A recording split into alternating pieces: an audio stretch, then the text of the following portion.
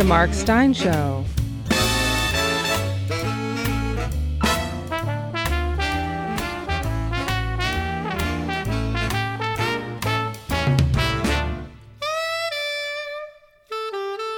And now, here's Mark. August 18th, 2020. No, I don't have anything to say about the Democrats' virtual convention.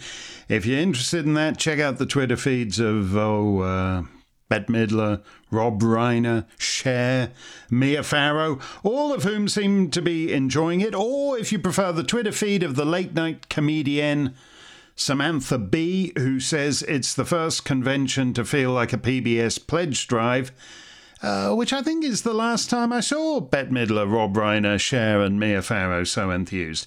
I've said for many years now, including between hard covers, that diversity is where nations go to die. With respect to China, Steyn clubber Paul Nuckman seems to think John Derbyshire, my old comrade from National Review, John Derbyshire, got to it first. But I rather think I did back when this COVID thing started in March, both here and on Rush. It's not important.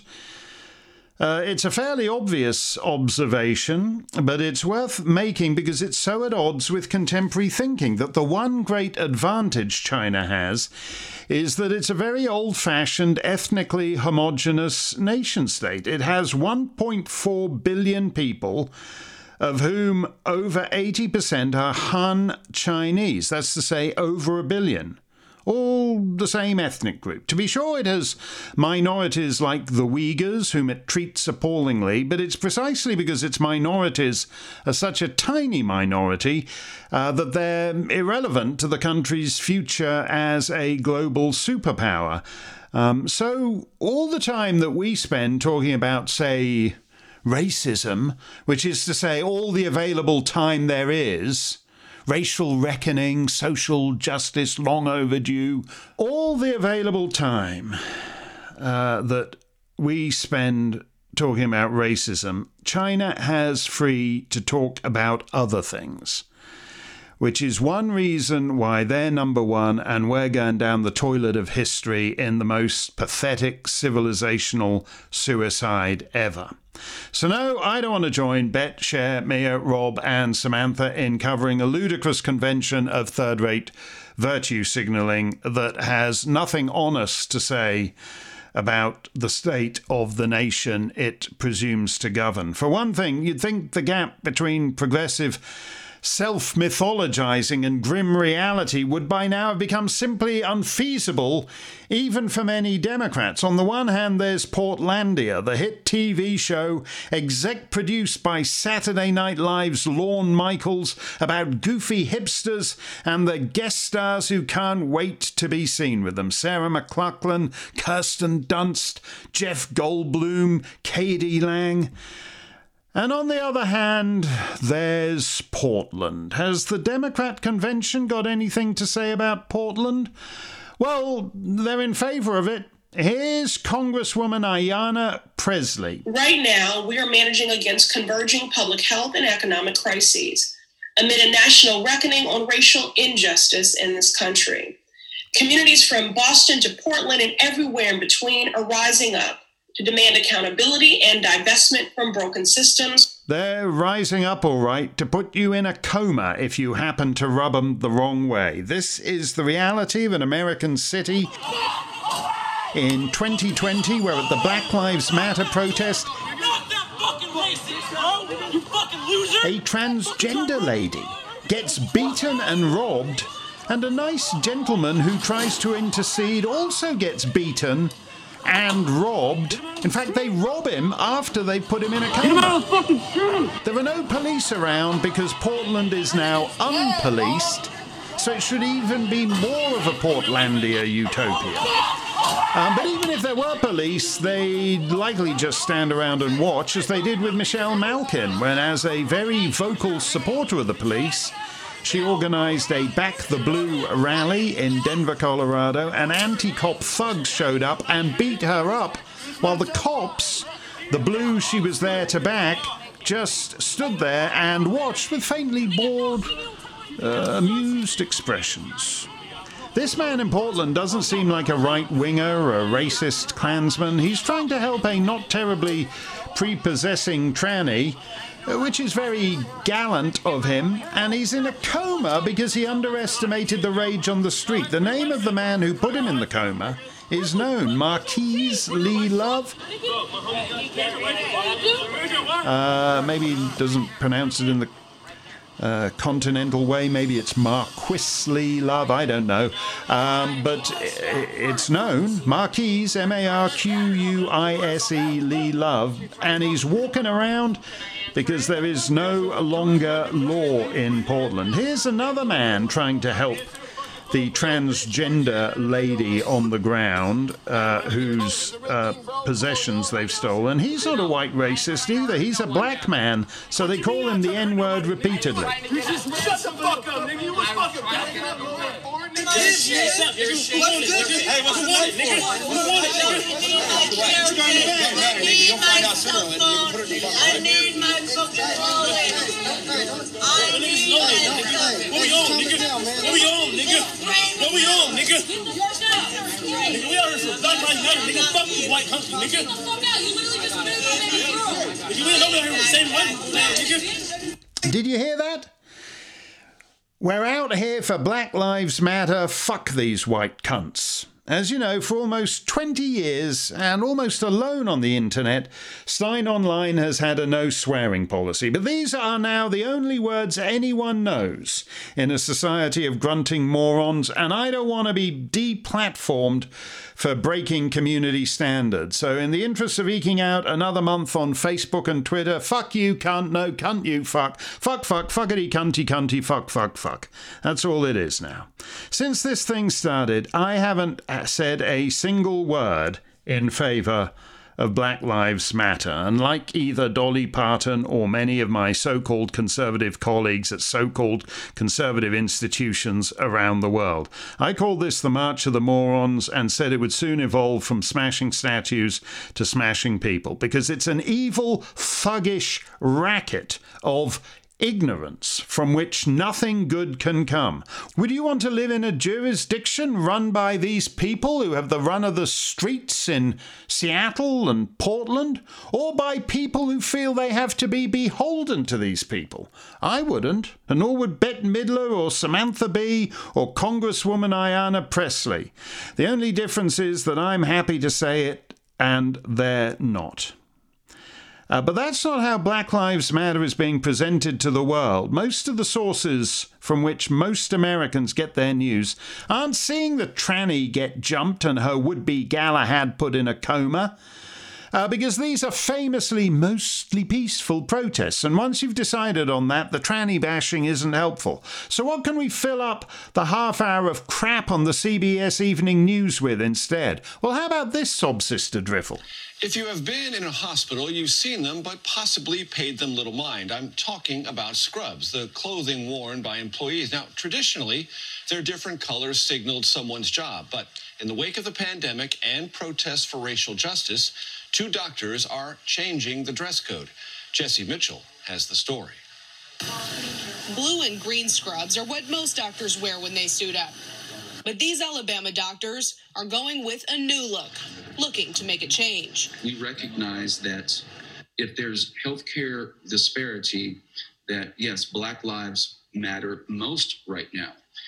The new push for racial equality across the country inspired the 2 doctors to wear black scrubs to show support for Black lives. What has the response been to this statement? The first time was, hey, why are you wearing these scrubs? And so, it obviously comes up as a conversation piece. Oh, isn't that nice? When the men in white coats come to drag the CBS News editors off to the funny farm, at least there'll be men in black coats. If that guy in Portland ever comes out of his coma, I'm sure he'll be really impressed to see the doctors wearing black scrubs. That's what most of the country thinks Black Lives Matter is. Oh yes, Black Lives Matter. So when I invite the other nice ladies round for tea, I get out my all-black tea service from the NPR pledge drive. It's fine bone china, but completely black with hashtag BLM in a very tasteful sans serif font, just 10 point, so we're not being overly ostentatious about it. And this is the reality. Get out of the But the guy was in Portland, so he was asking for it. Okay, these are just baristas of the usual minority extraction in a crappy chain coffee shop. So they were just asking for it too when the angry black woman gagging for a coffee felt she was being disrespected. Shut up! Make my own fucking coffee. Oh, yeah, because you guys want to make my shit, right? You fucking goofs. Get the fuck out of here. You guys don't want to make my fucking shit, right? Right? Call the police. Because I'm not getting back down here until you call the police. Call the fucking police. Trash. Fucking pre-minion bitch. Call the police. Call the fucking police. Call the police. As a gazillion people on Twitter said, I hope she's ordered decaf. You're racist and you're wasting my time. Call the police. Black Lives Matter. Call the police. I'm not gonna hit anybody. Shut the fuck up, you guys. Call the police, bitch. Make my fucking coffee. But is it really funny? I mean, nobody knows, do they? Is she just going to hurl boiling coffee pots around and overturn a few display cases of stale donuts? I have you on camera being racist. Okay. You stupid bitch. Or has she got some friends nearby who might want to put you in a coma? So you get to go to the hospital and experience the electric frisson of being operated on by men and women so committed to social justice that they're wearing black scrubs. I expect Rob Reiner and Cher usually send a minion to get the coffee, so these questions aren't yet confronting them on a daily basis. But for more and more people, they're arising rather sooner than one might have thought. I'm thousands of miles away from America right now, You think it's a joke, right? But you're racist. which is quite relaxing, but at some point I have to come back. Until the lockdown, I used to fly into Montreal and be met by a car that would drive me the shortish distance back to my pad in New Hampshire. But direct flights into Montreal were one of the first things to be cut by the airlines when the COVID hit. And in any case, the US-Canadian border is closed, so that's all a big hassle. So now I've got to fly into some American city and then connect to some rare non-cancelled puddle jumper to get me up to the Granite State. And I was sort of figuring I wouldn't be in the mood for the little cramped puddle jumper after a long-haul flight. So maybe somebody might like to come and meet me at the big city airport. And I don't know whether Bette Midler's having this problem with her minions, but mine said they'd heard there were now random BLM checkpoints popping up on the interstates, and they'd rather not take the risk.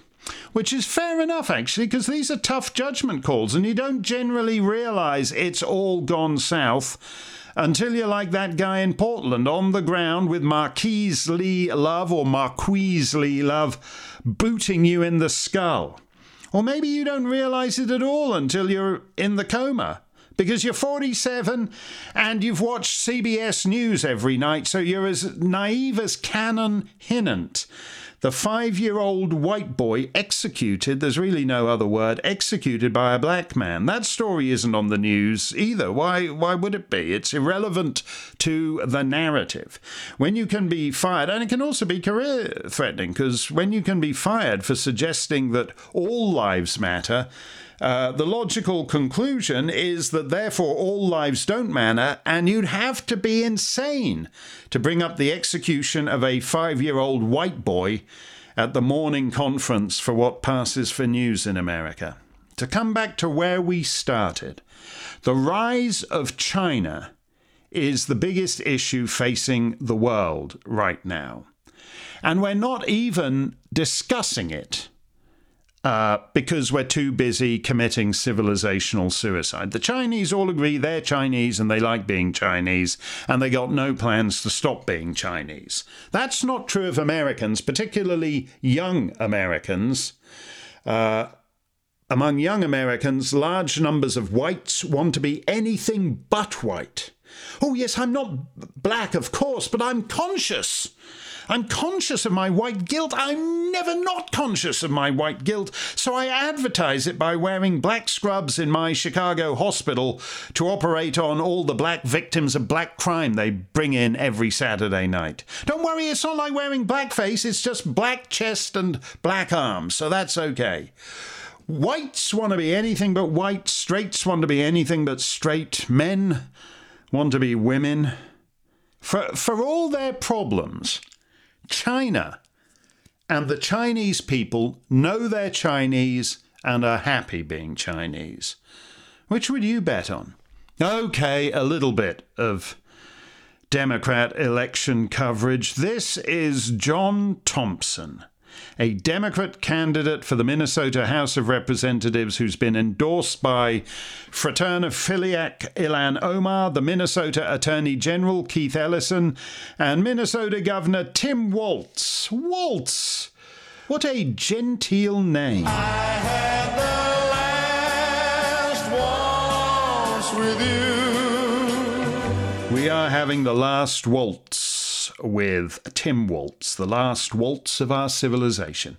So here's Democrat candidate John Thompson yelling at some white grown-ups and children in a suburban cul-de-sac. I'm a black man being terrorized by this fucking Klansman right here. We are terrorized by the Grand Wizard. Y'all got the Grand Wizard living in your goddamn neighborhood. All the Klan exists in Hugo, Minnesota, and it's right here. Don't run now. Don't run now, racist white people. I'm here. Oh, yeah, we pull up.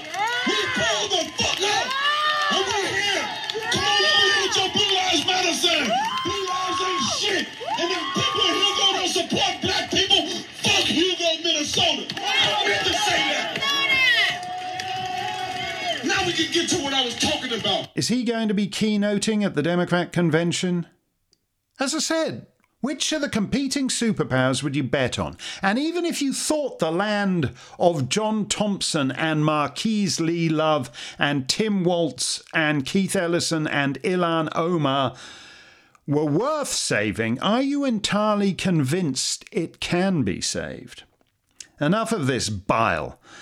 I feel filthy just playing these clips. I'm all motherfuckered out, so the rest of the show will be a motherfucker-free zone, and we will resume our no swear policy. Let's move on. Escape the quarantine by delving into fantastic fiction chosen and read by Mark Stein himself in Stein's Tales for Our Time. Thrillers, mysteries, science fiction, romance. Tales that transcend genre. Everything from classics to titles hidden in the upper shelves. Mark Stein Club members can listen to the full catalog of nearly 36 tales for our time. Hear them all by going to www.steinonline.com/TFOT. The Mark Stein Club presents The 100 Years Ago Show. The vote that enfranchised half the population, a mammy singer in Marion, and the reenactment of a murder. It's August 1920. 100 years from today.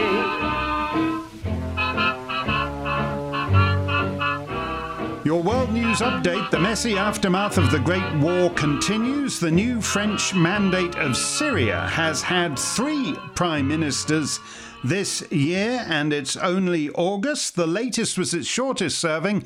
After just 26 days in office, Alaa al-Din al-Durubi is dead, along with the Minister of War, the Minister of the Interior, and 27 others.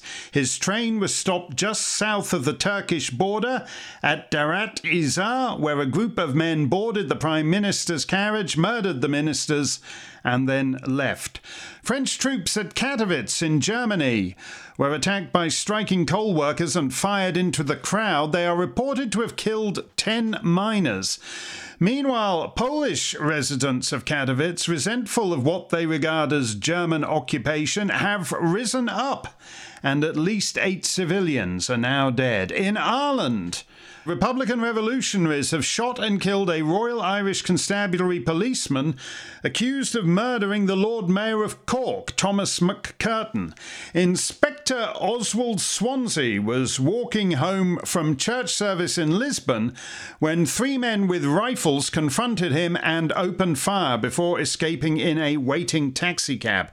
Inspector Swansea is the 8th RIC officer to be shot and killed this last week. Rioting has followed, along with the burning of Catholic-owned businesses and homes in Lisbon and Belfast's Shankill district. Where did Robinson Crusoe go with Friday on Saturday night? Every Saturday night they would start in the road, and on Sunday morning they come staggering home. On this island live wild men and cannibals swimming, and you know where there are wild men, there must be wild women. So where did Robinson Crusoe go with Friday on Saturday night? Never mind where did Robinson Crusoe go with Friday on Saturday night. Where did the famous singer of that song go with 70 other Broadway actors on Tuesday night? Al Jolson went to Warren Harding's front porch in Marion, Ohio, to endorse Senator Harding for president. And on the train there, he wrote a campaign song for the Republican candidate, Harding, you're the man for us, because he'll make the White House shine out just like a lighthouse. Introducing the number from the senator's porch to an adoring throng of Marionites and thespians, the beloved mammy singer and enthusiastic supporter of the Republican cause declared himself president of the Harding-Coolidge Theatrical League. Getting into the spirit of things, Senator Harding mused about plays he had enjoyed and compared himself with the protagonist of Shakespeare's Charles V, a drama hitherto unknown to scholars or audiences. Shakespeare's Charles V, who had walked among his soldiers to learn of their concerns, just as the GOP nominee had learned of voters' concerns by standing on his front porch in Marion. Johnson's support for the Republican contender has stunned veteran political observers who cannot recall an instance of a star of similar luster taking such an active stand for a party candidate.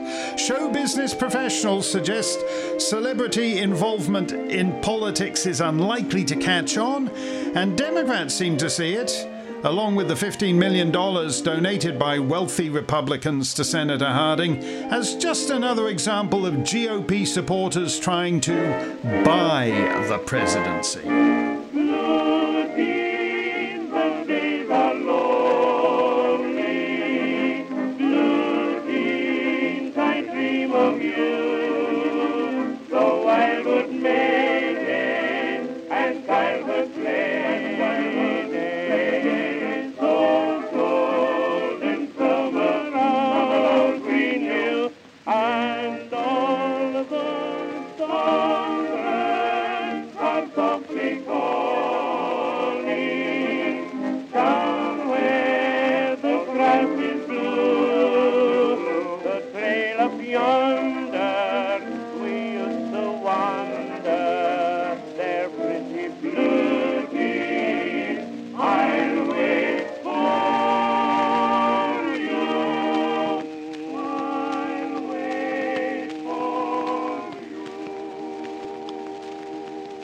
Mooning over girls in blue jeans is all very well, but will it be women wearing the trousers this November and deciding whether it's Warren Harding or James Cox who becomes president? In the Tennessee House of Representatives, a resolution to table consideration of the 19th Amendment until after the election failed on a 48-48 tie, and members proceeded to vote on whether to concur with the Tennessee Senate's approval of the amendment. One of those who'd voted to kick the can down the road, a 24-year-old representative called Harry T. Byrne, then decided to vote for the resolution, breaking the tie, and thus became the deciding vote that will give millions of American women the vote. There are now calls for a grand jury investigation into whether young Mr. Byrne was bribed, but he says he did it because of his mother, Feb Ensminger Byrne, who runs the family farm. Hurrah and vote for suffrage, she instructed him by letter last month. Harry Byrne has responded to attacks on his integrity by inserting into the House Journal a personal statement that, quote, a mother's advice is always safest for a boy to follow, and thus one Tennessee mama's boy has made American history. We all learned during the war that government can grow very big, but can it get small again? Why, yes it can. For 3 years, the United States Food Administration has been charged with controlling food distribution in America and providing relief to starving nations because of the Great War. But the war is over, and now so is the US Food Administration, abolished by executive order. At the Olympic Games in Antwerp, Hannes Kolamainen of Finland has won the marathon and set a new world record of 2 hours, 32 minutes and 35.8 seconds, despite having to run through mud and rain. In other sports news, it's not all politics and play actors in Harding and Cox's Ohio. A quartet of the state's football team owners met at Ralph Hayes Automobile Showroom in Canton among the Pierce Arrows and Jordan Hupmobiles. Aside from Hayes Canton Bulldogs, there were represented the Akron Pros, the Dayton Triangles, and the Cleveland Tigers. The 4 teams agreed to form the nation's first pro football league, to be known as the American Professional Football Conference. More sport. At a bull ring in Barcelona, 6 amateur toreadors were killed by an enraged bull. Some of the bullfighters were gored and others trampled by the animal before it could be stopped and brought under control. We have reported in recent months on wireless broadcasts in Canada and England, but now the wireless broadcast has come to America with the first transmission to radio sets in private houses in Michigan. 8MK is a new station set up by William E. Scripps, owner of the Detroit News, the first such station in America, and operated from the second floor of his newspaper building. The first voice ever to be heard on an American wireless transmission belongs to Elton Plant, an office boy at the News who was given the historic opportunity by Mr. Scripps because he has a good speaking and singing voice. The first broadcast is thought to have been heard by listeners in at least 30 homes throughout Detroit. A rather wider broadcast area has been claimed by the world's most powerful transmitter at the Lafayette station near Bordeaux in France. Its initial transmission was listened to across the Atlantic in Washington, D.C., by the U.S. Secretary of the Navy, Josephus Daniels, who proclaimed that this is the first wireless message to be heard around the world and marks a milestone on the road of scientific achievement. By the sea, by the sea, by the beautiful sea, you and I, oh how happy we'll be. Touching when each wave comes a-rolling in, we will duck or swim, and we'll float and fool around the water, over and under, and then up for air. I'm rich, don't know what to repair. I love to be beside your side, beside the seaside, by the beautiful breeze. The sea can be beautiful but cruel. The American Mission in Bombay organized a beach picnic for local school children. A dozen of them waded out to a sandbank, but were taken by surprise by a sudden wave at high tide and drowned.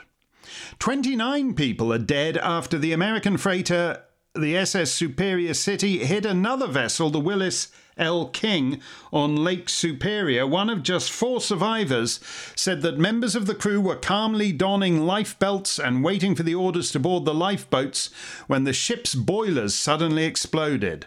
The vessel went down 2 minutes later.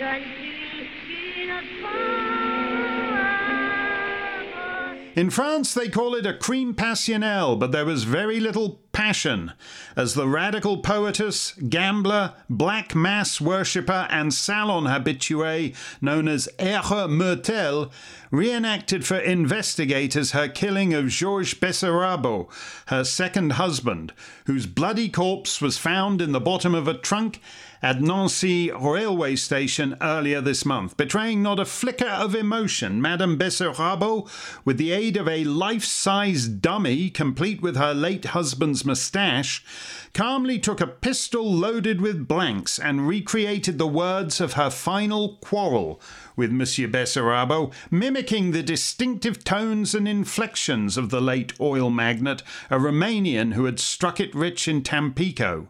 Working herself up into an appropriately murderous rage, she screamed, seized the dummy by its throat, and pumped it full of bullets before putting it in the trunk. Then she turned back to the policeman, smiled and bowed, and said, "That was how I did it." On her return to the prison at Saint-Lazare, Madame Bessarabo and her daughter passed in the corridor Henri Désiré Landru, the so-called Bluebeard of Gambay, who is said to have killed 13 of his fiancées. Monsieur Landru removed his hat and bowed suavely to the daughter, Mademoiselle Jacques, saying, "Delighted to have the pleasure." Asked why he did not similarly greet the murderous mother, the alleged Bluebeard shuddered and then said, "How fortunate I was never to have met her." The Swedish artist Anders Zorn was famed for his portraits of the most prominent in society, including the King and Queen and 3 American presidents, Grover Cleveland, Theodore Roosevelt, and William Howard Taft. But he also liked to paint nude, full-figured women to such a degree that ladies so bounteous and luxuriant have come to be referred to in Sweden as Zornkullers. If you are a Zornkuller, he did not get around to painting, you are out of luck. Anders Zorn is dead at 60. And that's the way of the world. August 1920. 100 years from today, 100 years from today. Oh, you know what this music means. Mark Stein's Last Call.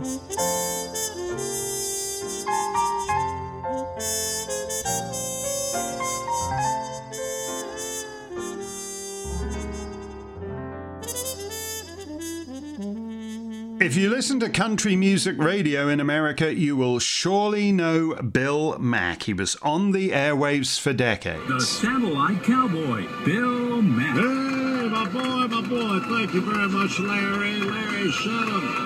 And hello, everybody.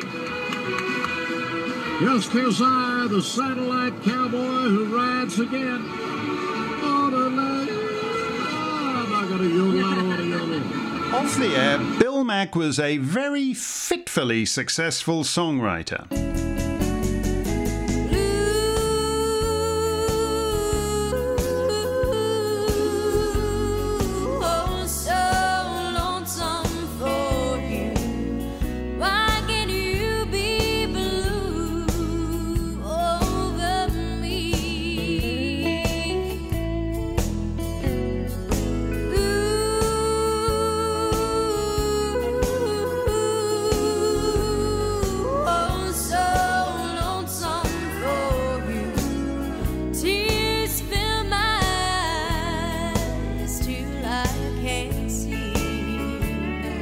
13-year-old Leanne Rimes with a multi-platinum bestseller of Bill Mack's song Blue, a top 10 country hit in America, top 10 in Australia, number 1 in Canada.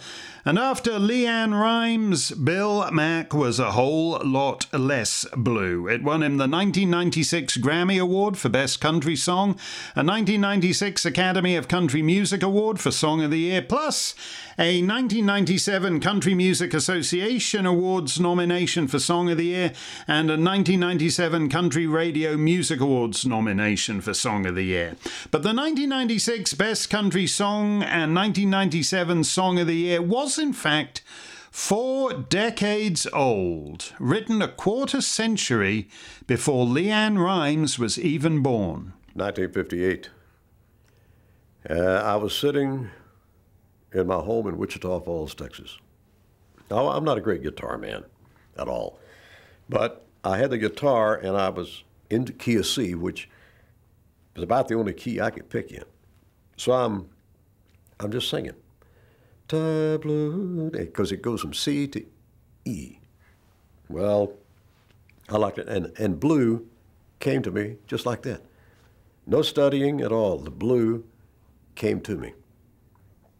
And that night I went to the Nesman recording studios and recorded it. 3 o'clock in the morning,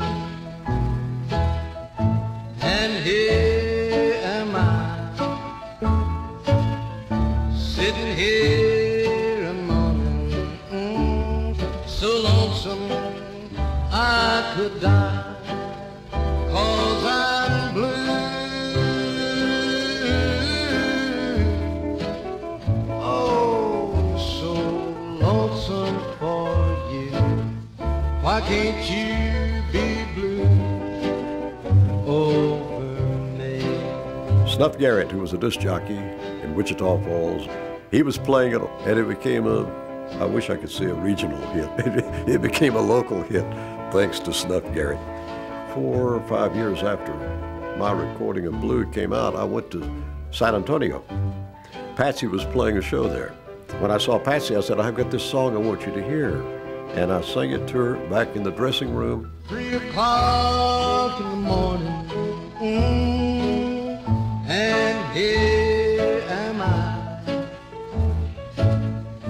sitting here a morning, so lonesome I could die. Oh, I'm blue,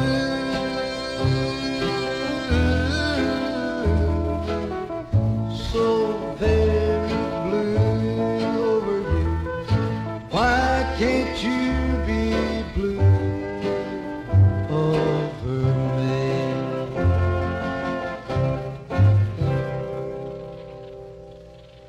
Patsy Cline liked the song, and then she died. And so Bill Mack had to wait till 1996 to get as close to a Patsy Cline take on Blue as he ever would in that Leanne Rimes arrangement. I don't remember writing the words down for Blue. I know I did when I went into Nesman's to record. But when I wrote it, I had no idea. Of course, I had no idea what would happen 40 years later. It came easier than, well, it and drinking champagne both just came to me almost immediately. I'm drinking champagne, I'm feeling no pain till early morning.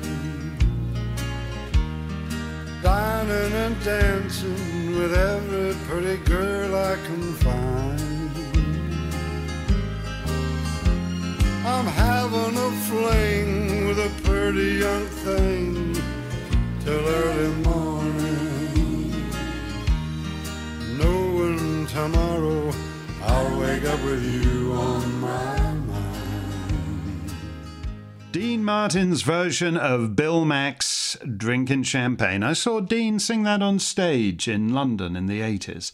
I'm having a fling with a pretty young thing till early morning, knowing tomorrow I'll wake up with you on my mind.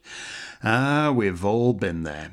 Dead of the Chinese coronavirus at the age of 91, disc jockey and songwriter Bill Mack. If you followed cricket in the 70s and 80s, you'll well remember the great Indian Test captain and opening batsman Sunil Gavaskar. The other half of India's opening double act is a less starry name, Chetan Chauhan, but he was there partnering Gavaskar all the way in that glorious period for Indian cricket and occasionally busting out to claim the limelight for himself. With the Indian skipper back in the pavilion, the Aussies closed in for the kill, but the plucky Indians weren't going down without a fight. Well, that's certainly not going to be the 50th wicket. Very well placed by Chauhan. First runs off Walters, the ball rolling away towards the boundary and just making it. Hogg did his best to catch it, but 4 runs. And again. Oh, that's in the air and just past Hughes' left hand. He dived and the ball beat his hand and went out to the boundary for 4. So Chetan Chauhan living dangerously. That's the end of Dougie Walters' over. 1 for 52. That's a good shot. Played away on the offside square of the wicket by Vensaka. Jim Higgs after it, and they'll get 3. Chetan Chauhan was the first Test cricketer in history to finish his playing career with over 2,000 runs, but never a century. Although I believe, and I don't like to get too Wisden over this because I'm bound to make a mistake and Tim Rice will correct me, but I believe the Aussie Shane Warne has since achieved that rather mixed milestone for himself. The biggest test of Chauhan's loyalty to Sunil Gavaskar came in the 1981 Test against Australia, when the Indian captain was given an out leg before wicket by the umpire Rex Whitehead.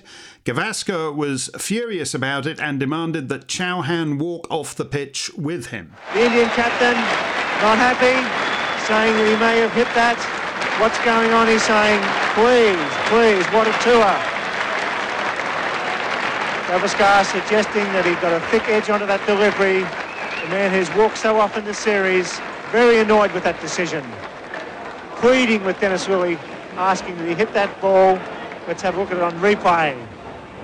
Well, it's a very upset Gavaskar. That ball keeping low. He was very determined about the fact, or very definite about the fact that he had hit it. And it's an annoyed man, and he's still not prepared to leave the ground. And wow, what a sensation, Ian.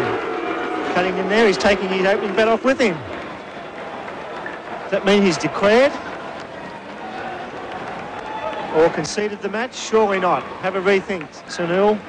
When he gets into the calm of the dressing room, I'm quite sure that his teammates will come back, but he's a very, very annoyed captain. Chetan Chauhan was prevailed upon by the Indian manager to break with Gavaskar and return to the wicket, which was just as well. Australia's batting collapsed in their second innings and India won by 59 runs. After his cricketing career, Chauhan was elected to India's parliament twice and then became sports minister for Uttar Pradesh. In 2016, he went viral on social media when he was appointed chairman of the National Institute of Fashion Technology. Now, Twitter users reacted to former cricketer Chetan Chauhan being appointed chairman of the National Institute of Fashion Technology, or NIFT, stitching elaborate jokes and making the 68-year-old trend on the social network for hours today. Mr. Chauhan, a two-time BJP lawmaker and vice president of the Delhi and District Cricket Association, or DDCA as it's known, confirmed his appointment but said he would only talk about it after taking charge on Monday. I don't see what's so funny. If black goes with everything, so do cricketers' whites. Dead of the Chinese coronavirus at the age of 73, Test cricketer, government minister and fashion guru Chetan Chauhan.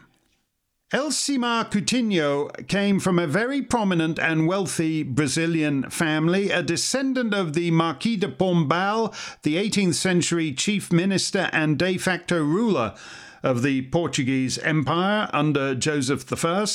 Senor Coutinho lived well. His home was the former governor's mansion in Salvador, and his family owned and developed most of Itapua, the neighborhood made famous in the novels of Jorge Amado, in which Elcimar Coutinho appears as the Prince of Itapua, and the music of Dorival Caymmi. Que a baiana que é que a baiana tem? Tem torso de seda, tem. Tem brinco de ouro, tem. Corrente de ouro, tem. Tem pano da costa, tem. Tem bata rendada, tem. Carmen Miranda with O Que A Baiana Tem. What is it about Bahian women? Well, whatever it is, it would be nice to be able to have sex with them without having to worry about anything unpleasant like pregnancy. So Elcimar Coutinho, a beneficiary of heredity, became a world-renowned obstructor of heredity in others. He was the gynecologist who discovered the first injectable contraceptive.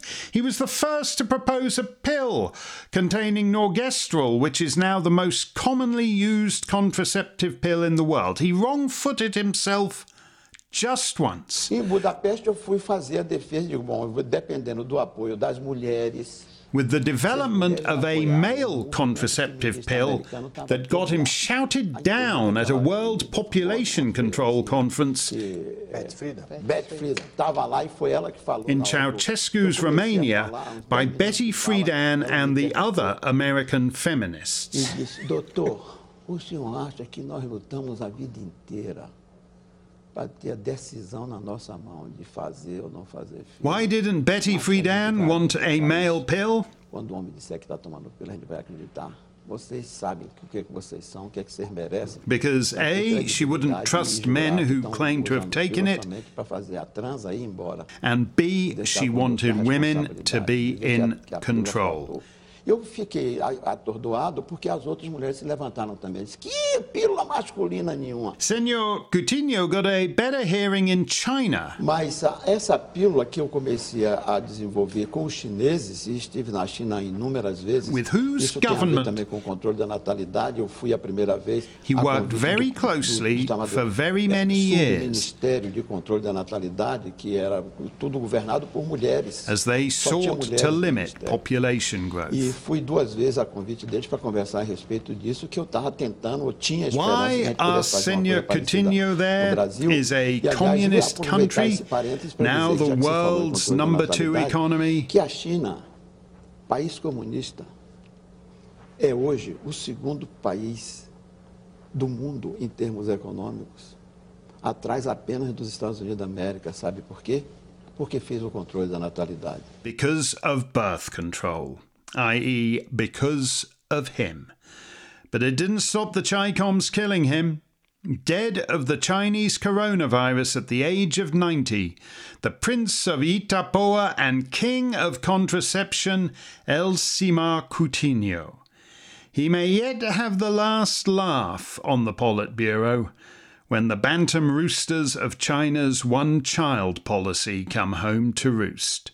That'll do it for our show. I'll be back this evening with the latest episode in our current Tale for Our Time, my contemporary version of The Prisoner of Zenda, The Prisoner of Windsor, now rocketing toward its conclusion. Thank you for your many kind comments thereon. Beth Williams, a Stein Clubber from New Jersey, doesn't know what she's going to do without the Ruritanian Chancellor Rudy Elfberg. Mark, don't let this end in 2020. That would be too cruel. This year has been heinous enough. Keep Rudy. I need Rudy. Ooh, dearie, dearie, Beth. Don't say we're going to have to rewrite the end to leave open the possibility of a lame sequel. Well, we will think about it. Laura's Links coming tomorrow. Don't you miss it. Stay safe, stay free.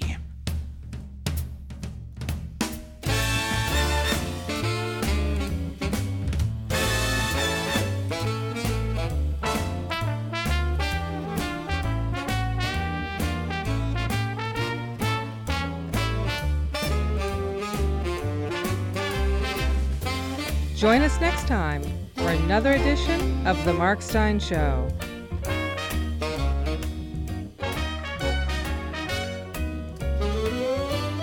The Mark Stein Show is a production of Mark Stein Enterprises and Oak Hill Media.